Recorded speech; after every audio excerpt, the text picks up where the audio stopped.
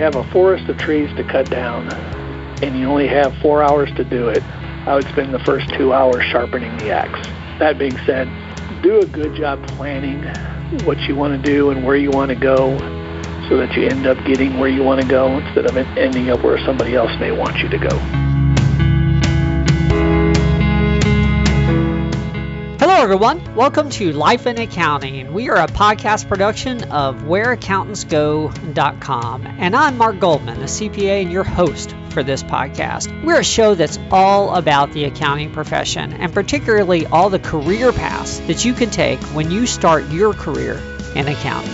Our guest for this week is Greg Ogburn in the Amarillo, Texas area, which is part of what we refer to as the Panhandle in Texas. And Greg actually talks about that a little in our program as well. I invited Greg on the show because I was thinking he had quite a bit of variety in his professional life, and it turns out that yes, he definitely has a few irons in the fire. As you'll hear in the interview, in addition to operating his accounting practice, he also acts as co-executive director for the CPA Society in the Panhandle. And that's quite a different job, much more people-focused than most of us may realize. You get to interact with volunteers, and it's also got an aspect of nonprofit management to it. So it's a nice contrast versus Greg's other business endeavors. He sounds like he really enjoys the variety, and you'll hear it in his voice that he's definitely passionate about the profession as well. We get into talking about the future of our profession a little later on in the interview.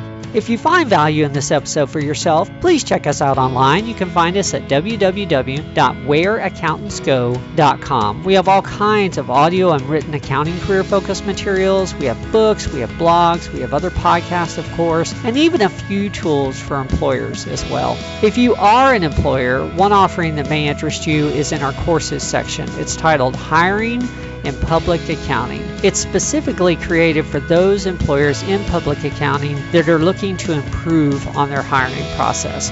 Once again, you can find it in our courses section, and it's titled Hiring in Public Accounting at whereaccountantsgo.com. Well, with that, let's go ahead and get started. Here's Greg Ogburn.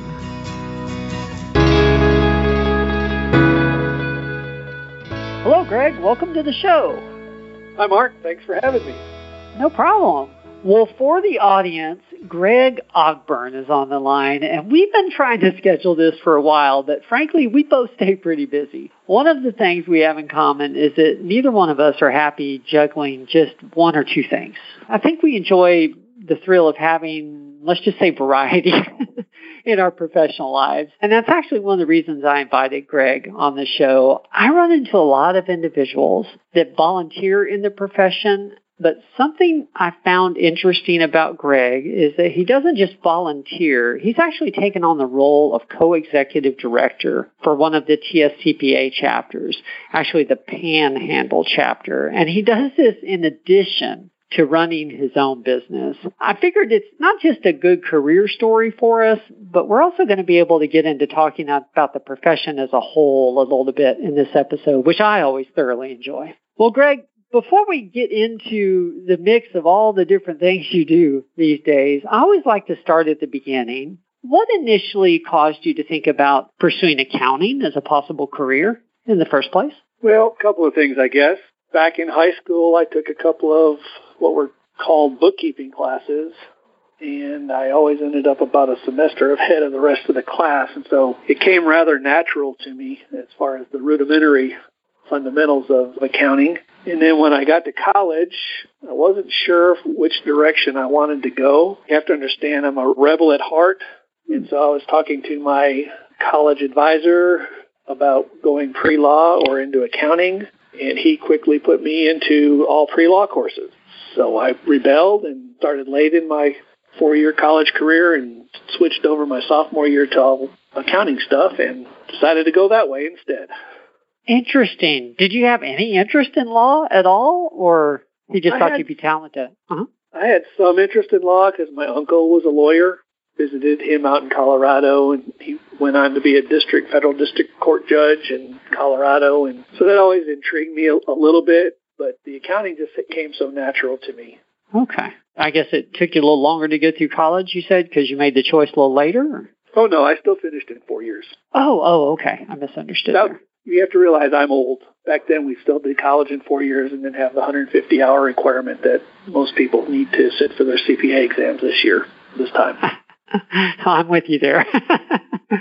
So what was your first job out of college like? How did you get your initial experience? Well, I believe I was a little bit naive to the whole situation. I interviewed out of college with Big 8 firms, and for some reason, all I knew is everybody said, go to the Big 8. They didn't tell me I could go tax or management consulting or auditing, and so I just got pigeonholed in auditing like most everybody else coming out of college does, I guess. And I began my career in Dallas with Arthur Young and Company. Okay. And how long were you with Arthur Young? I was with Arthur Young and Company for about 3.5 years. Okay. What did you do? I remember when I started there was I learned more in my first 2 weeks of training than I did in my 4 years of college. So I'm sure a lot of people. Definitely a great educational background experience.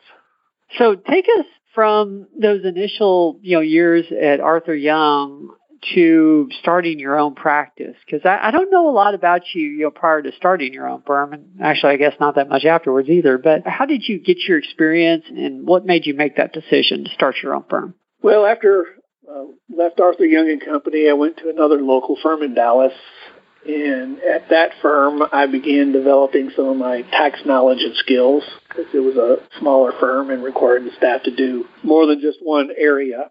And after I got married, my wife and I decided that we did not want to try to raise kids in the Dallas Metroplex. And we ended up moving to Santa Fe, New Mexico. And I went to work for another local firm there doing essentially the same thing, working in both the audit and tax side. And after being there for a couple of years, I realized there were more chiefs than Indians, and that for me to grow quickly, I was going to need to branch out in a different direction. And so I visited with some friends of mine and began my own practice in 1991. Basically shared an office with another CPA who had a small sole proprietorship that he was running, and began my flourishing career from there. Wow. I either didn't realize or had forgotten that you had your firm that long. Yeah. Wow. Okay, 1991. That's amazing. So from there, we expanded into Los Alamos, which was about 35 miles away, where the national laboratory there is. And so I had operated 2 offices for a while, and then essentially closed it down into one office. In 2003, we left Los Alamos, New Mexico, and moved to Amarillo, Texas.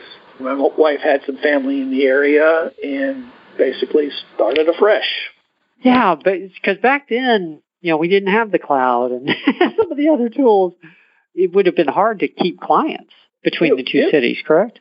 It wasn't too difficult. Of course, my wife accused me quite a bit of going back and forth between the offices, just my respite, but trying to get out of being in one office or the other at the time. So it was a little more difficult because you did have to go physically visit clients in both places. So I'm thankful that we do have the cloud now, because I still have several of my clients in New Mexico that did not want to leave me even after I've left. And I've been gone from there almost 16 years now. Wow. I'm thinking, so when you started your practice in 1991, that was when it was still fairly new to be doing taxes on a computer, right? Yes. In fact, when I first went to Santa Fe, I know we were still filling out input sheets and taking it to a third party to put into their computer system to run for us. Wow. And I can't remember if I did that my first couple of years or if I did something different. It's been way too long, Mark. I was just getting started in the field at that time. And so, yeah, I remember the first PC and that kind of thing. Interesting. So tell us about your practice today. What does it look like now? Do you have employees? Or do you I'm basically operating as a sole proprietorship right now, and I have a couple of employees working with me. So we do bookkeeping, payroll, and a tax practice. I'm not doing audits or anything like that anymore. Okay. You mentioned clients in New Mexico still. Do you primarily work with individuals in the local area? So is that an anomaly, or do you have sort of clients all over? Clients you don't necessarily see too frequently? I've got clients in, several different states that I don't see all the time. Most of my client base is in the Amarillo Panhandle area now. but I still have a handful back in New Mexico that I still go back and take care of sometimes. Okay. Any particular niche or specialty or concentration? Oh, nothing intentional. I obviously do a lot of real estate accounting and taxation, and for some reason I seem to be attracting insurance companies a lot, so all independent agents and stuff like that. And then there's the construction issue people who are out there. Okay. Yeah, everybody's got at least one construction client. Well, one of the things that interested me is that, you're doing this and serving as co-executive director there for the Panhandle chapter. And actually, come to think of it, I don't know who the other co-executive director is. I'm assuming there's another one. But how did this all come about? Because it seems like I'm sure it's fun, but it's definitely a commitment that some people would think, gosh, I just want to run my practice. I don't want to do this also. So how did this all come about? Well, it started when we first moved to Texas, and my wife, Joby, actually was hired to become the executive director of the Panhandle chapter when a long-time previous executive director decided to retire. And she ran the chapter for about 5 or 6 years, I think.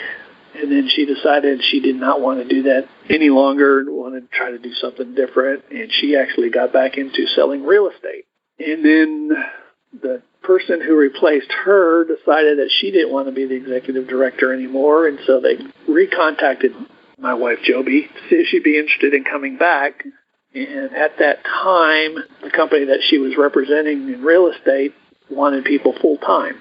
So she knew she couldn't commit to it quite a bit. She made a deal with them that if I came along to help her, we would do the job together, that we would both be co-executive directors of the chapter. Funny part of that is I'm ended up doing a lot more than she's been doing over the last few years. I basically do most of the administrative and executive type work, and then she helps out in a lot of the CPE offerings that we take care of. Okay. I was going to say the meetings we go to are big, but I've met you a few times. I don't think I've ever met her. Yeah, it's been a while since she's been to one of the state society meetings. Interesting. So you personally, how much of your time does this encompass? Weekly, monthly basis, however you measure it? Well, you know how everything sort of evolves. You just take care of things when you can, so it's hard for me to put a nail in it as far as number of hours. But the way we work it is I treat the Panhandle chapter as a client of my firm. Okay. So they paid my firm a management fee, and so basically it gives them full access to me for everything we need. So like when we have executive directors meetings in the middle of tax season, it makes it a little more justifiable for me to skip out and go to those, attend those meetings as well, even during tax season. So that's how we kind of made it work, but it's probably maybe 20 hours a month. Okay. And some, plus whatever the CPE stuff is on top of that. Wonderful. And, for people that aren't in Texas that may be listening to this, because we have a lot of listeners, give us an idea of the size of the Panhandle chapter. I guess what geographical area does it cover, and just ballpark, how many members does that chapter have? Okay, our geographical area is, I think we have the top 19 counties in the Panhandle of Texas, which is basically, if anybody's familiar, if you go halfway between Lubbock and Amarillo and draw a horizontal line across the main city that would go through would be about Plainview. Basically, Plainview North is what we cover, and we currently have just shy of 500 members. Okay. So we're considered what the state calls a medium-sized chapter. Okay. Wonderful. So you've definitely got events to plan and a full board, I would think, and it's a very worthy part-time job. Oh, yeah, I've really enjoyed it and enjoyed getting to know some of the other CPAs around the area and just having conversations with them about how things are going and stuff like that. Just makes it worthwhile. And, of course, we offer CPE throughout the year. I think we offer 40 to 60 hours of CPE every year for the people in the Panhandle. Wonderful. And you have other real estate interest or other business interest outside of the practice and your part-time job, correct? Correct. What all do you do? Well, we have a real estate management company that basically manages real estate that my family owns. And so we take care of several different properties, residential and commercial, and so we dabble in a little bit of everything. Okay. So I get to be the leasing agent, I get to be the bookkeeper, I get to be the guy who plunges the toilets and changes light bulbs and all that fun stuff. All right. Now, we're trying to attract people to the accounting profession, so you were supposed to leave the toilet part out. Well, the reality is sometimes you got to do what you got to do. That is too funny. Okay. Is there anything else from a career perspective or business interest perspective that I didn't touch on? Because I was assuming it was those three things, but maybe there's more. At this time, that's all there is. So. Okay. Properties can keep your hands full, I know. So I was just curious, though, because you seem to like having several irons in the fire, so that makes sense.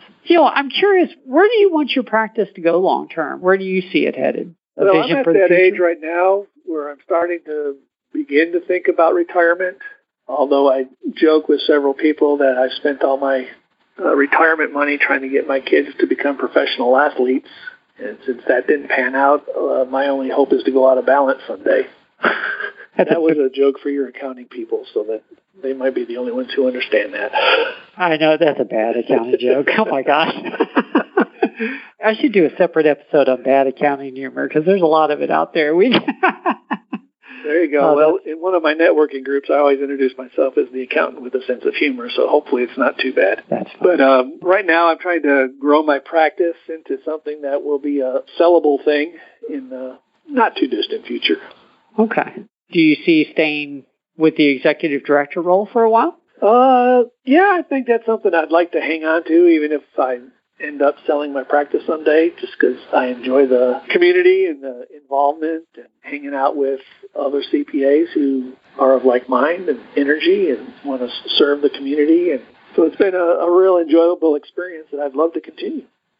Okay. We both were in the presentation by Barry Melancon. I'm afraid Melanson. There we go. I knew I was going to mispronounce his name. That's horrible. But we both were in that presentation about sort of the future of the CPA certification, and actually several of the presentations were talking about just, the future of the profession and challenges and opportunities and that kind of thing. What do you see as some of our greatest challenges or opportunities going forward? You're a co-executive director for a chapter, so I'm really curious. Well, I think probably the issues that we have in front of us are the same issues we've always had in front of us. They're just flavored a little differently. Obviously, the continued rapid development of technology will always continue to play a part in who we are and what we do and how we do it. So that's something I would definitely recommend to your listeners to stay abreast of and stay as current as possible on, and look for new opportunities that will come through dealing in technology and using that as a tool and resource in the profession. I think in a lot of ways it'll make our job more challenging and more interesting at the same time. And the other issue is there's still sort of a void in those who are trying to sit for the CPA exam. And I think we've done a poor job of letting our accounting majors and young accountants understand the value of the CPA, what it means to the business world, and how to more effectively sell that to people who are interested in pursuing a career in accounting. Let them know that that is the premier marquee of the CPA profession. Do you have any thoughts on how to do that on a practical level, or anything the Panhandle chapter has done maybe? Or? We haven't pursued that directly, other than through some conversations we have with the college students that are nearby here at West Texas A&M University. We've made presentations to them to try to explain more profoundly what the CPA profession is, what it means to be a CPA, and why you want to pursue that. And frankly, we've had some professors who give us some negative feedback on that. And so sometimes it's not as easy as we would hope, but it needs to definitely be ingrained at the college level, if not even earlier in the high school level. And some have even suggested, like I think we heard in New Orleans, even in the junior high level, to begin making the CPA designation seem more, for lack of a better term, sexy. Yes. Are you saying you get pushback from college professors on promoting the exam or promoting the certification? A little bit. They're just not being able to connect the value to where they are. Interesting. So that was a little disheartening when I heard that comment. But okay. on the other hand, there's a lot of even more positive things going forward because, to me, I mean, becoming a CPA means you have the keys to the kingdom. You can become a CPA and start in accounting and go anywhere. The number of CPAs becoming CEOs and CFOs in large companies is increasing all the time because of the breadth of knowledge that comes with that designation. Yeah, there's a universal applicability of the CPA certification that while there's a lot of value in other certifications, they're not as universally applicable. Correct. Yeah. Working in the career space myself, I just think it gives you so many more choices if you get the CPA certification. One of the things that I repeat often, and I think Warren Buffett is attributed with saying, is that accounting is the language of business. When you know the language, you're the one who can interpret it, explain it, discern it as it needs to be done.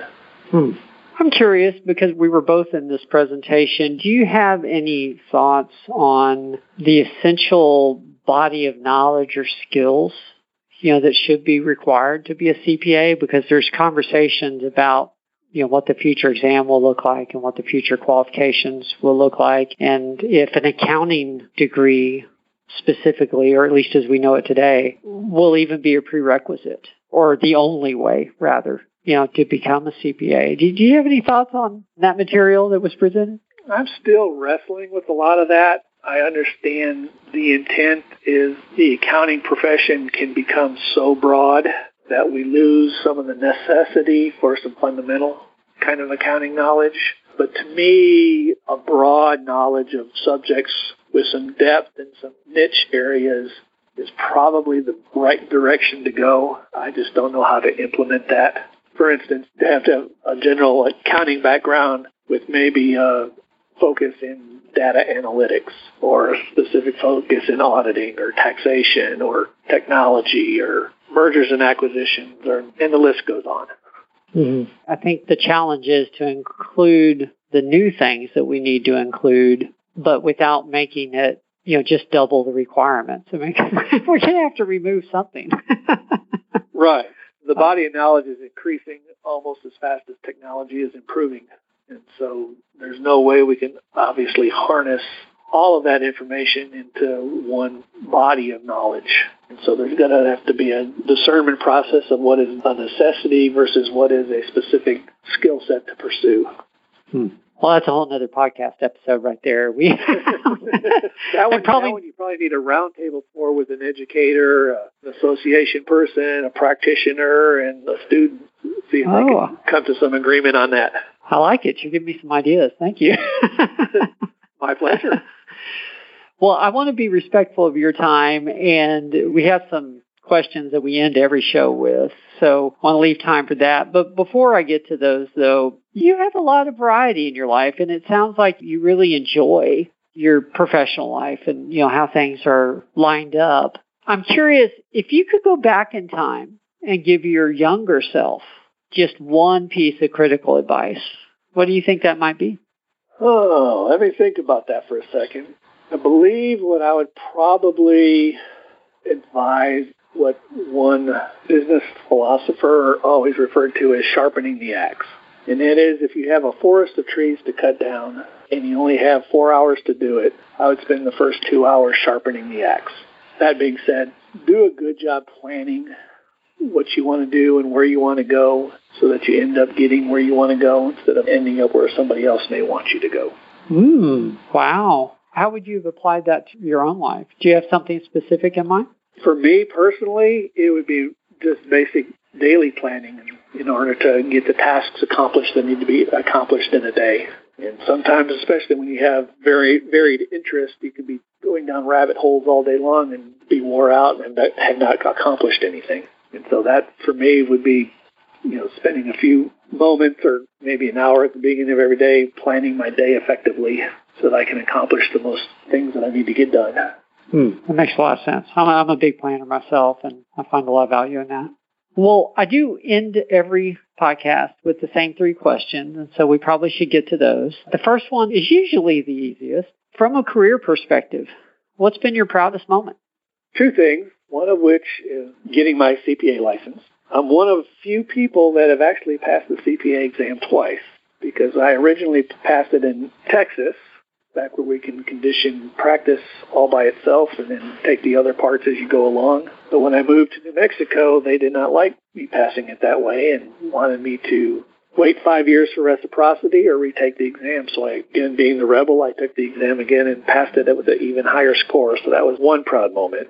And then another one is back when I was beginning my career with Arthur Young & Company. I went on a purchase price audit with the Fort Worth office of Arthur Young. They got me out of Dallas and took me down to Houston to work. And I did the field work in regards to interest rate swaps that this particular client was dabbling in. And of course, that was before interest rate swaps were popular, and there was not any written guidance on how to take care of interest rate swaps. And basically, the work that I did, I won't say it was published, but when the accounting rules came out for how to treat interest rate swaps, it was pretty much the way I had handled it back in that purchase price audit. So I felt pretty good about myself for that. I'm still in a daze from you saying that you passed the exam twice. I've never heard of anybody doing that. I mean, the going joke is, I couldn't pass it again, and here you are. Oh, well, my gosh. Actually, in New Orleans, I was talking to somebody else who said his wife actually passed it twice, too. So there's two of us I know in the Texas Society that have passed the exam twice. Wow, I have never heard of that. I didn't know that existed. I mean, I know each state has a little different requirement, but I thought reciprocity, took care of all that. That is interesting. I'm just curious, how much time was there between the two? Oh, there was about 3 years, maybe. Wow. Did you have to take a review course again? I did take a one-weekend review course with, it was actually with Ray Clay. Okay. Just one cram course, though. Oh, my gosh. Okay. Wow. I was just happy to know that I'd learned something in my years of experience. For everybody listening to this that's struggling with the exam, if Greg can pass it twice, you can pass it once. I can pass it twice. Anybody can pass it. Wow, that's still amazing. Second question. Tell us about a lesson you learned the hard way. And frankly, the more you can tell us about the situation, the better, of course. Well, I think this one goes back to my college education, I think. And I was taking a Christian business ethics course. And this was back in the day when going to class was still quasi-optional. But I had my business ethics professor call me into his office one day, and we had a conversation about my attendance.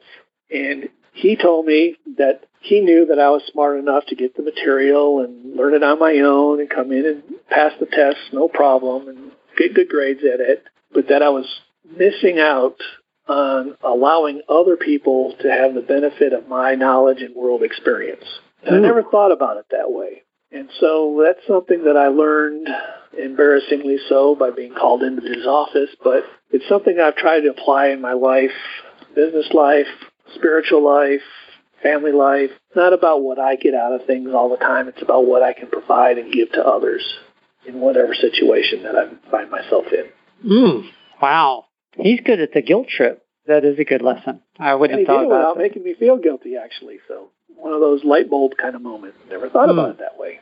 Yeah, that's a life lesson for sure. Definitely. Well, last question, and then we'll go ahead and start to close it down. What is the best piece of advice that you have ever received?